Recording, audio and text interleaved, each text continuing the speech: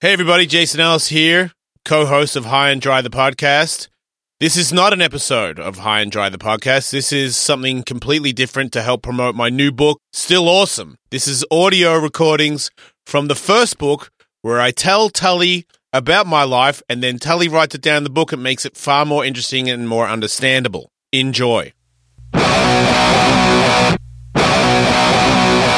Welcome to a special limited run podcast series. Is it? Yes. Jason and I have collaborated on a new autobiography called Still Awesome, The Trials and Tribulations of an Egotistical Maniac. Available for pre-sale now at jasonellisbook.com. I remember that. Still Awesome is the follow-up to the New York Times bestseller, I'm Awesome, one man's triumphant quest to become the sweetest dude ever. I was there for that too. To get you up to speed on where Jason's story picks up in Still Awesome, we present an exclusive look back at the never-before-heard interviews that went into making I'm Awesome. Yeah. Enjoy, and don't forget to pre-order your copy of Still Awesome at jasonellisbook.com. It's debatable, but you can get the book. We do need to figure out some test book titles to run past these fools. Yeah. Yeah. Okay. So, fuck, we should have brought that up today. Yeah. It just seemed like there was already so much stuff going on I the know. show. The couple, I do honestly think I'm Awesome is a sweet book I don't title. have a problem with that. I think it's great. And I think it'd be really funny in the future when you bring it up to people when they come in and talk about their book. You're like, I have a book. I'm like, really? What's it called? I'm Awesome. All right. I think that's great. And also I think because it's like the book is going to get fun, but not necessarily start in the funnest place. And I think it's, with a title like that, you know it's coming around. You know what I mean? Yeah. So I think that's cool. The other ideas I had, I mean, you could call it Ellis Mania. That's a thing, you know. As far as I can tell, nobody else has called their book A Cinderella Story, which is something that you say. So I mean, it's I'm partial to I'm Awesome. Yeah, it sounds better than so far everything else. Anyway, I think where we left off, I'm still a day or two behind in transcribing stuff. I think where we left off would be where like Andrea comes in the picture. Okay. So how does that all work? Well, Andrea was a friend of. I think she knew a guy that skated for DC, and I'd actually met her before at my best friend's house, Colin McKay's house, where she was there on a date with Colin.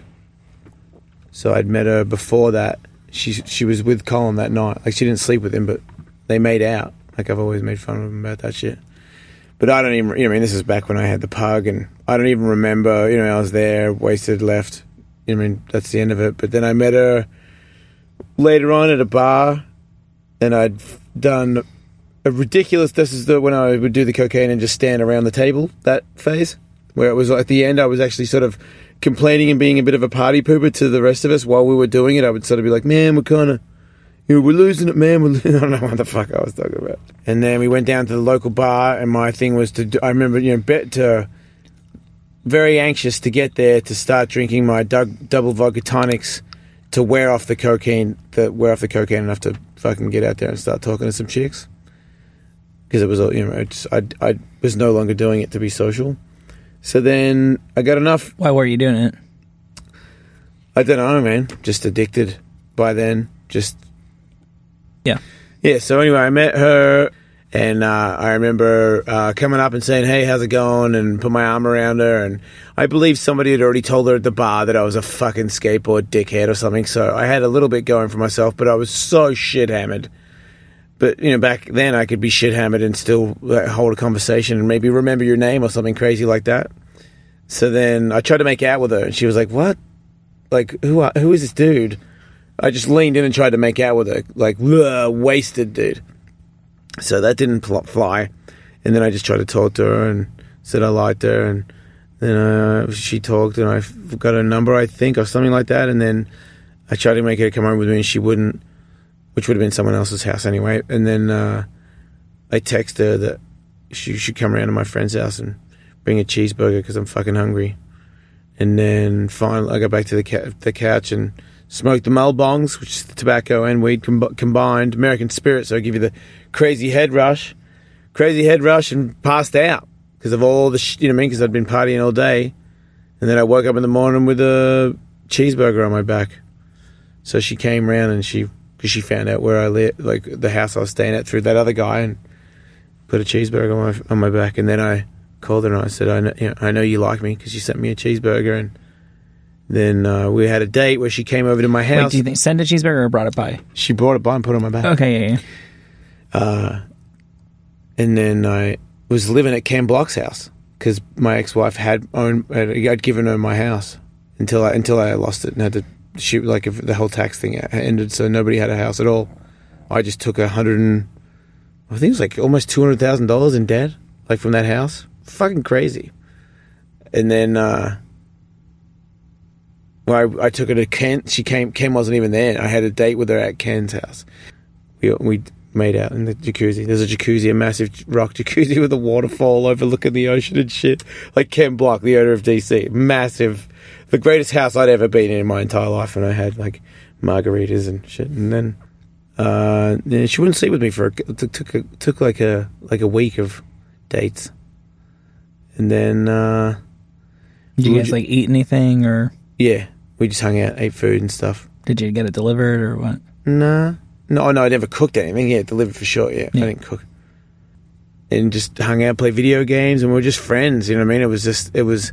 And I told her from the start because of all the mistakes that I'd made in my life with women and really the low self-esteem I had for myself in a relationship. By then, I was just so bitter at myself. If you were in love with me and you were trying to have a relationship with me, I would have drove you fucking insane. Like, I don't understand how Andrea stayed. I feel like Andrea has always been, she's a lot smarter and a lot more, I think that Devin definitely kept us together. A lot of times Andrea wouldn't have taken that shit and she would have been long gone. But I think, and for me as well, there was times where we've just stayed together because we have a child, and it's just not fair to the child to just give up.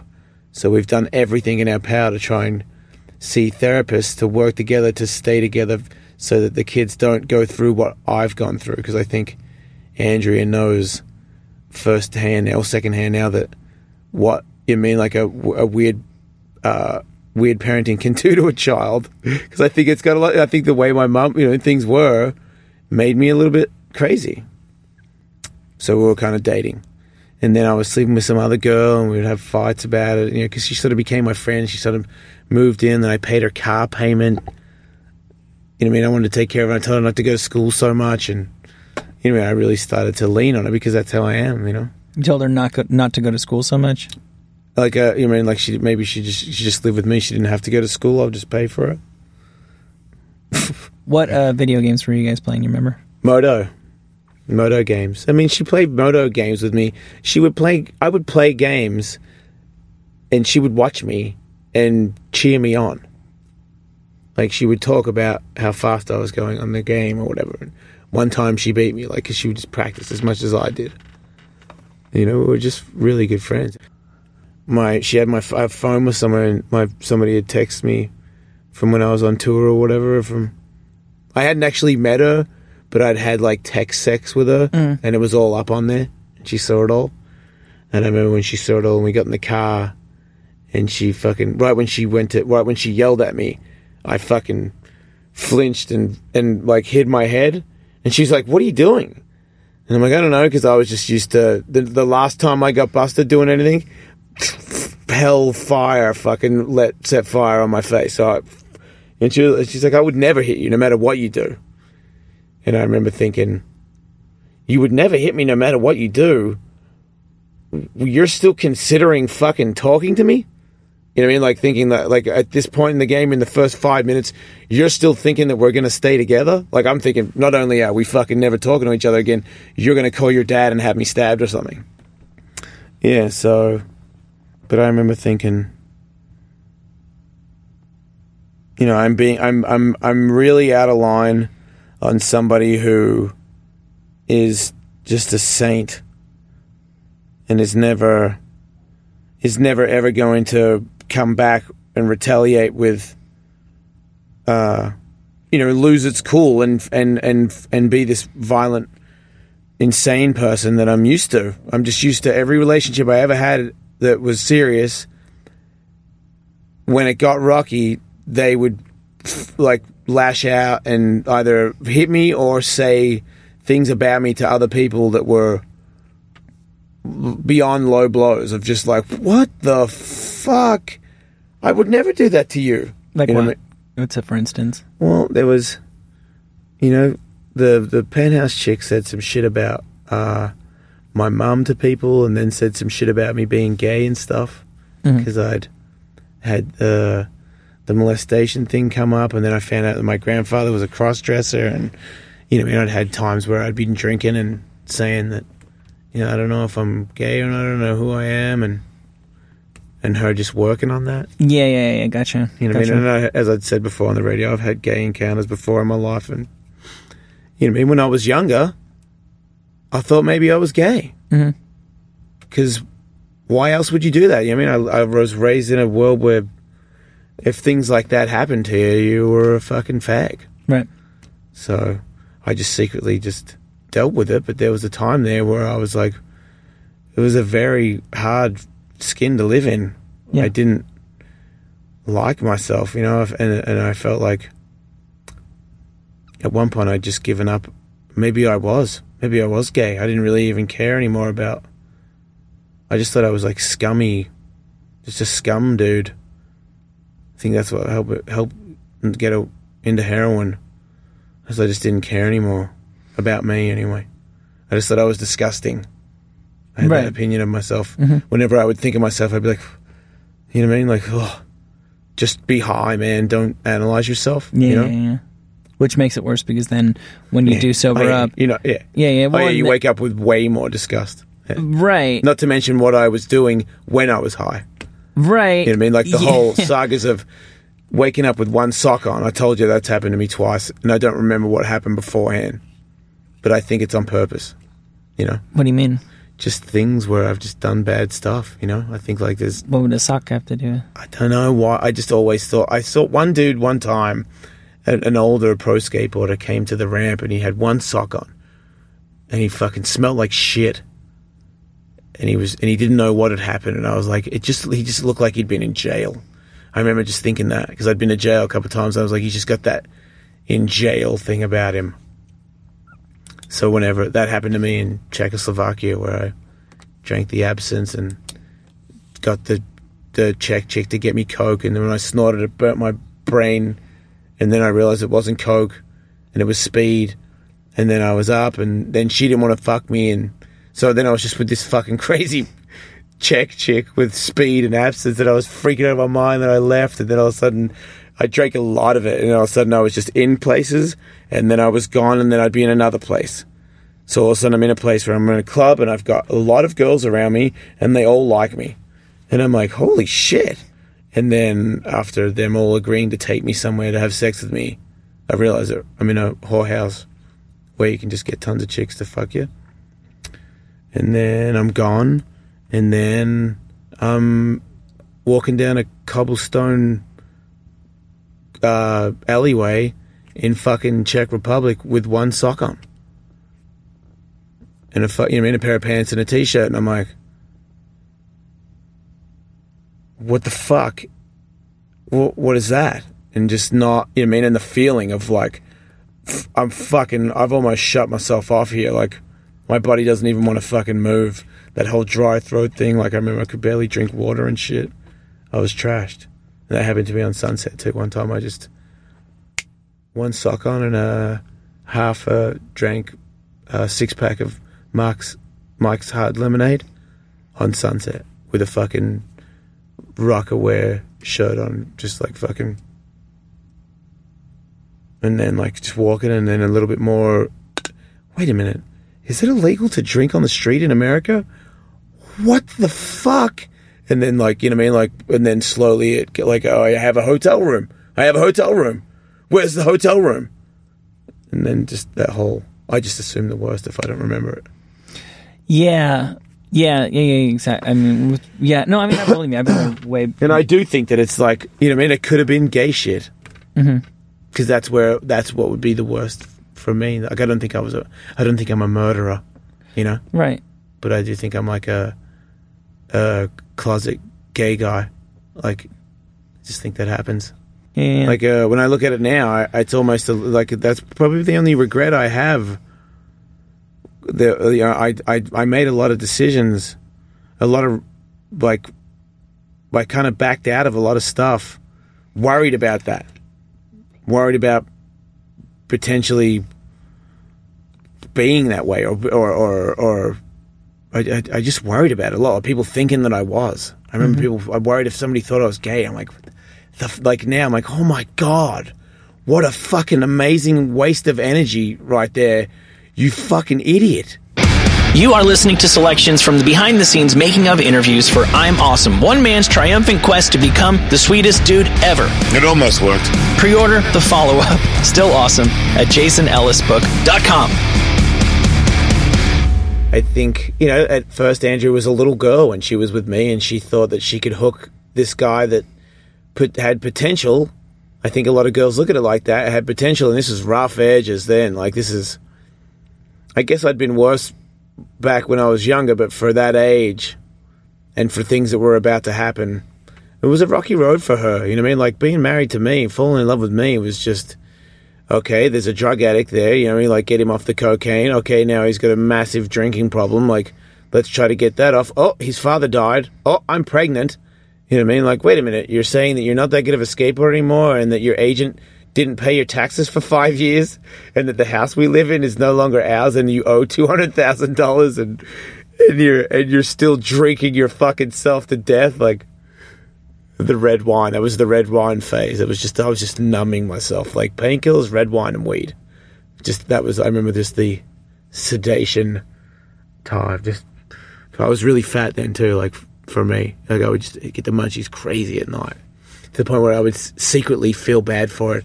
I remember getting ice cream bars and eating them in my bathroom so that Andrea didn't see me. Not that Andrea would have said anything about me, but I'd already, like, started to frown upon what my habits had become personally. Like, just thinking, fuck, I'm just fat and blobbing out. How old were you, and how old was she when you guys met? 30. Wait. Yeah, 31, 30. We've been dating for fucking 8 years. Okay. This is the longest relationship I've ever been in. Uh-huh. And it makes sense. It's 6 years. 6 years, I can't take it anymore. It wasn't gonna work, and I knew it, but I just fucking stayed because I'm terrified of fucking breaking up with somebody until the breaking point comes at 6 years, and that's when I say, I can't fucking do it anymore. Mm-hmm. And Andrea, at 6 years, Devin changed everything. Devin was like, I wanted to break up with Andrea a million times. And I'm sure Andrea wanted to break up with me a million times, but for the sake of Devin's life, we just kept going. And like, I see what she was right. Everything she was into was right. Everything I was into was, I didn't see it at the time, but I was just into trying to fill the void in a vicious cycle of doing stuff that was going to make me feel bad about myself in the morning. That's what my thing was, like the instant gratification guy, and then total regret until the next one cycle. So I think she saw that, even at that young age, she saw that and was like, you just gotta try to intercept that. How old is she when you guys meet? 20 when I first met her. Really? Yeah. Just fully 10 years between you guys? Yeah. Okay. Yeah, she had a fake ID in the bar. Awesome. Yeah. So how does Devin come into the picture? Well, we were having unprotected sex, and there was a time there where I even told my dad that I was like, I think we might have a baby. Not even having any idea what the fuck I was saying. Like, you idiot. But I did also know that I was a very serious person when it came to babies. And if a baby did come, I always had the respect for myself to believe in myself that I would immediately fucking sober up and become an excellent father. I always thought that about myself. I take fatherhood as a very serious job. And even back in my, if somebody had got pregnant and said, hey, maybe back then I would have said, well, hey, you can have all my money. I'm going to fucking be shit-faced. But I really, that was,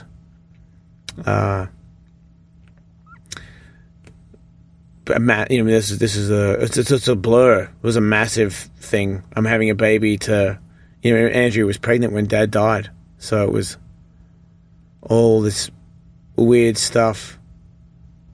That was the beginning of it all. That whole thing changed everything in my life. It altered the way I look at everything, for the better too. That the hardest thing was to accept that I'm a better man for these things that had happened, because it feels disrespectful to my father and my brother to feel any ounce of joy now that they're gone. You know what I mean? It was a weird... I couldn't get my head around it. So what's the actual chronology? So you guys, like the series of events, you... I found out Andrew's pregnant. Do you have anything significant about finding that out? I remember Andrea saying, I'm pregnant, and me saying, well, we've got money, and you know, I'll be there for you, but you know as well as I do that you're going to, you'll be doing the parenting and this thing, and I pretty much lean to, don't expect this to be like some sort of Cinderella story. You know what I mean? We get a fucking picket fence house and we all fly away to the sunset. It wasn't gonna. I remember explaining to her on the phone that I'll do the best I can with things that I have to offer. Because at that point I don't remember having enough. I kind of explained that I wouldn't be around that much. I think I was sort of explaining. And then thinking about it more, and I don't know, I just made myself be there for her. You know what I mean? It wasn't love at first sight with me and Andrea. You know what I mean? It wasn't like because it's never been love at first sight for me. It's just been lust. You're hot, I'm in love with you. Let's fucking date and be very serious for the rest of our lives. Nobody look at her. So it was a different thing for me. It was like I didn't think that I was gonna be with Andrea for the rest of my life when that happened. I just was like, I'm gonna take care of this kid for the rest of my life.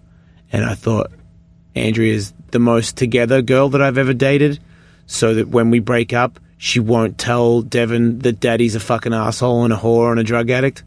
Like, you know what I mean? She would keep that, because I know my mum wouldn't do that. My mum told me, my dad's this and he's a that, and he's, he drives fast with you in the car, just goes to show how irresponsible he is. I know that. I thought at the time Andrea would not be that person. I remember thinking that, at least she won't talk shit on me. And then being friends with the parents and making an effort to sober up again. And then, so I'd slowed down, and actually New Year's night where I'd not drinking, just me and Andrea at home, and I'd smoke a little bit of weed. And then, I don't know who the fuck called me, Carl or somebody fucking texted me, you better call your dad or something. You better call home. And then talking to Lee on the phone, and him telling me Dad's gone. I'm like, what do you fucking mean? He's like, he's gone. He's crying. I never really seen Lee cry. And I was just like, that makes no fucking sense at all. And then I think it was Martin or somebody just saying it clearly to me, and he's died of a heart attack pedaling up Tangel in the morning. I'm like, he's dead or he's not dead. Like, fucking spit it out. You know what I mean? Like, I don't understand what you're all saying. It just didn't make any sense.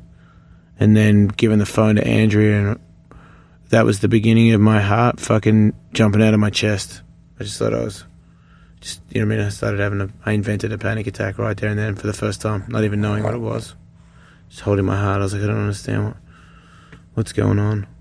And then going back to Australia and seeing him in the casket and not seeing him before. We didn't talk much. I didn't talk to him for New Year's. He left a message on the phone, and I just had all these regrets. Not seeing him, not being around, thinking all about me, going to America and trying to be a pro skateboarder, and now I've missed out on my father. And if I had been around, maybe I could have stopped it. Maybe I could have helped him. Maybe I could have been there to be like, you don't even fucking do cardio ever. what are you thinking getting up in the morning doing that? Like, maybe I would have been up at the same time and just said, don't do it. Did he own a bike? Huh? Did he own the bike? No, it was Lee's bike. And he pedaled, Lee's training for fucking motocross. And he pedaled up this mountain, said it's the hardest thing he ever did in his life. And Lee is a top 10 motocross guy in Australia who runs and pedals every day. He gets up and runs for fucking 6 miles every day. And my dad has never run anywhere. He rides moto and chainsaws shit, but he's never jogged. He doesn't go to the fucking gym. Like, he's got a dumbbell in the backyard. Sometimes we'll have a weightlifting contest. Like, he was just naturally a big dude. Smoke cigarettes? No, never smoked. Drank, like, a lot, but drinking there. I remember drinking one more time there with some friends, and I left. All the guys like, hey, we're all right, yeah, the Ellises were good, and sit at the Ellis Brothers, and I felt like Dad had done so many things to people and lived a life of such danger that he was just such a tough dude that it wasn't. Nobody really saw it as sad, I think. But I don't know. I felt like, to me, it hit me harder than everybody else. Which was weird because they knew. Except Stevie, I think me and Stevie bonded more because I think it was hard for me and Stevie the most. I think Dad had been through so many things with Lee and Lee's wife, and being disrespectful to his wife, and there was some. I'm not saying that anybody didn't love anybody. I'm just saying there was I think I saw Dad as a higher than everybody else did. I still looked up to him at that point. I had my problems with him, but I still idolized him. It was a massive fucking shock. It just changed everything. It shook everything. I remember just not being, not thinking anything was ever going to be okay again. And then, Devin, red hair. It was just always sad. Everything was just always sad. It was always just a reminder that he wasn't going to be around anymore. Dad had red hair? Yeah. How old was he? Did you say he was like right about to turn 50? 52. Okay. 53rd birthday was the next day. We hope you are enjoying this look back at the making of the New York Times bestseller, I'm Awesome. And don't forget, there is plenty more exciting stuff up our sleeves for the follow-up, Still Awesome, available for pre-order now at jasonellisbook.com. We won't stop. We're like that hip-hop band. Yeah, it's weird because I just move on. That's one thing I can say. I learn about myself is I just did it. We lost the money and we owed money, and I lost my job, and I didn't really have any money from skateboarding, and I knew that I wasn't going to be able to stay on it. I just didn't have the desire to want to stay on it. I'd finally sort of come to this point where there was a fear that was rationalizing not committing to stuff, and I was like, it's just gone. That desire to. It was, skateboarding was at a level where, for a vert dude, it was, you were going to get knocked out once or twice a year doing what I was doing, because that's what I was good at. I was good at big shit. So all the tricks that I had that were coming up that I knew that I had to do in contest rides, if I'm doing those fucking 16 times a year, I'm fucking going to hospital like 4 times. There's no way I'm making it through the fucking season. And I just couldn't, I wouldn't even admit it. I probably still haven't admitted it. I was too scared. I'm too scared to skate anymore. I'm too scared to be on a mega ramp. I'm too scared to compete with those dudes. I'm scared of it. But you did it. Yeah, but then I got scared of it. I got scared. I got something, that big Indy 540 where I've got that hematoma on my leg, and my legs didn't move for a long time, and Jake was kind of tearing up and stuff. Just started to get at me. And me not skating as much, I lost my confidence. I just felt like to go for it was a certain death. I was like, I'm going to go for it, and maybe the crowd will cheer, but I'm not going to make this. I'm just going to fucking, break my legs or get knocked down, maybe die. Matt Hoffman had taken a lot of fucking beatings around then and had permanent brain damage, and it just happened. I just lost it. I just became a poser. I was never committed to landing anything anymore. So talk me through that when you got the hematoma, that actual ride. Yeah, well, that was right when we were all, the only 1 mega ramp, Point X, and we were all skating, and really I was kind of up there. It was weird because I'd done all the announcing shit and the vert dudes. I could probably hang top 10, but really not that good anymore. Not as good as I used to be, no way. And then the mega ramp and me going there as much as I could. I think I might have lived in LA still, maybe, and I was driving down. No, it was before I moved to LA. It was make or break time. I was really going for it, and I'd done a couple of tricks there that nobody had even done. I think the only person that had done a frontside 360 was Danny, and maybe Bob or Jake, but they'd only done frontside 360s, and I did a tail grab 360, frontside tail grab 360, which was pretty big, and I kind of had them down. I was kind of hanging. I was doing frontside tail grab 360s into kickflip indies on the quarter pipe, which was, there was probably only 10 of us that could do it, that could jump that thing. So that was like a banger. I was like top 5. And then I learned Indy 360 over the gap, and I was trying them. And the first one that I made over the gap, I remember Bob was there and Jakey and I think Bucky, I'm not sure. But Indy 360, and I was a little off balance, but I was like, I'm making this one no matter what. And I remember letting go early and just spinning around without my hands on the board. And I was like, wow, I could probably do it without even grabbing. I had really good control. And I landed, and I thought, I'll just do it because I did an Indy 360. I should only natural to do an Indy 540. And I'd never even tried one on Mega Ramp before. And when I do Indy 540s, I flip. I don't spin. I just dip my head like that. So I just go straight into looks like a front flip kind of. So I'm exactly upside down at one point. So I flip upside down and I look over my shoulder, and right as I grab my board, I know that I'm way over the deck. I can't see it, but you just sense it. I just know. And as soon as I grab my board, I was like, oh! And it was, probably about maybe 16 feet above the coping. And I went, fuck. And I remember kicking my board away from me and I was turning around and started to try and, I stopped my spin from the panic to get out. I wasn't going to wait to get around. I wait to get around and land on the coping between my legs, because I knew it was around. The coping's going to be at my feet. And Brian Patch has landed on his feet on the mega ramp, and he got a spiral fracture up his foot, up his leg, and didn't skate for like a year and a half. Like landing more or less in a standing position? On the standing position from 16 feet onto a steel pipe. It shattered whatever it landed. Yeah. So, but I'm upside down. I'm not getting anywhere near my feet. And I'm just getting around enough to see that, because Mega Ramp has like more time, so it fucks with you. It's like if you have a car crash, you don't see it coming. It's like not so bad, but if you have like 2 seconds to know, because I've done it so many, I was so high, but I still know. Like I've done this slam before, but I've never done this slam before at 16 feet. I've done it before at like 8 feet, and it almost broke my fucking back.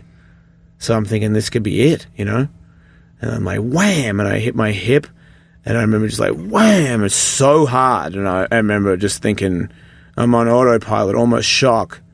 And then it bounced me out even more, and my feet started to go over my head. I remember making the decision to tuck and hold onto my knees to go around again, because otherwise I'm going to land on my face and snap my neck like Scorpion because the ramp's like 18 feet high. So now I'm going to drop 18 feet to my chin.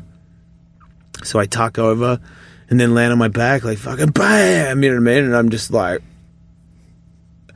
nothing moves. It like paralyzed my legs. Like I couldn't move my legs and I couldn't feel them. And I was like, I can't move my legs. I was like, fuck, I broke my fucking back. I don't even know how that works. How you cannot break your... I didn't hit my back. I hit my hip.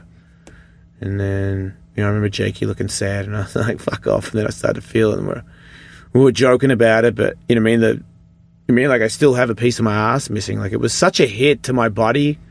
Like I really feel like I have a really strong frame. I feel like I truly believe that if a car hit me versus a car hit you, my bones don't break. I feel like I have really thick bones. I don't think it's like it's a muscle thing. I think I'm a really dense person. I think that's just the way I'm built. That's like a thing that I might have going for me. Like if a car hit me, I wouldn't be as hurt as you. That's the only, you know what I mean? So that hit, I remember that hit was it ragdolled me so hard that I was like, I'm in a zone here where, you know what I mean, if that wasn't my hip, if it was a little lower, a little higher, it would have ripped something off. You know what I mean? Like it was like a death hit. It reminded me of that speed of like a really fast dirt bike crash where I'm like, I'm gonna fucking die. You know what I mean? I'm popping organs. Like I've hit stuff before. It's like, poof, I'm like, okay. You know, in a hospital, I'm fucking intestines are bleeding or some stupid shit. That speed. And then it freaked me. I was like, I don't want to fucking die, you know? And then my confidence was just shot, and after that, I never really committed to any big bangers. At one point you said that all you ever wanted to have was a ride like that one that Gregor had in America. Yeah. Does the loop qualify as that, or is there something else that would qualify as that? No, the loop was, but the loop was a little bit more, by then, I was a little bit more spoiled, I think, that was more of to do a trick was, a contest was a way bigger deal to me. I'm way more of a competitor than a stunt guy. I really wanted to win a pro contest, and I never did. You never did? No. What's the closest you got? Third.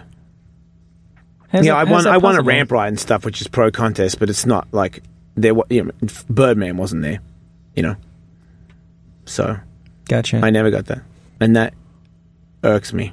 Like in that one, I still feel like all the things that I didn't achieve in skateboarding that I believe were just fucking handed to me at one point. Not handed to me, but I feel like the amount of work that I'd put in at one point, if I had just fucking stayed sober for 1 year and just, you know what I mean, and not broken anything, I would have won a fucking contest. Well, at least one of them of that year, you know? But I never did. And I feel like all that fueled me when this opportunity came, to the point of really stupidity. Once again, I became so stubborn that I actually believed that from the start that I was going to be the next big radio guy and be a massive millionaire, and it was all going to, you know what I mean? But just, that's an amazing bullshit bubble that I've fucking put in my brain to keep me taking shit from Will Pendarvis and staying here. Because I was like, one day you will see. Mark my words, you will see. You know? Right. Living in a fucking fantasy world. That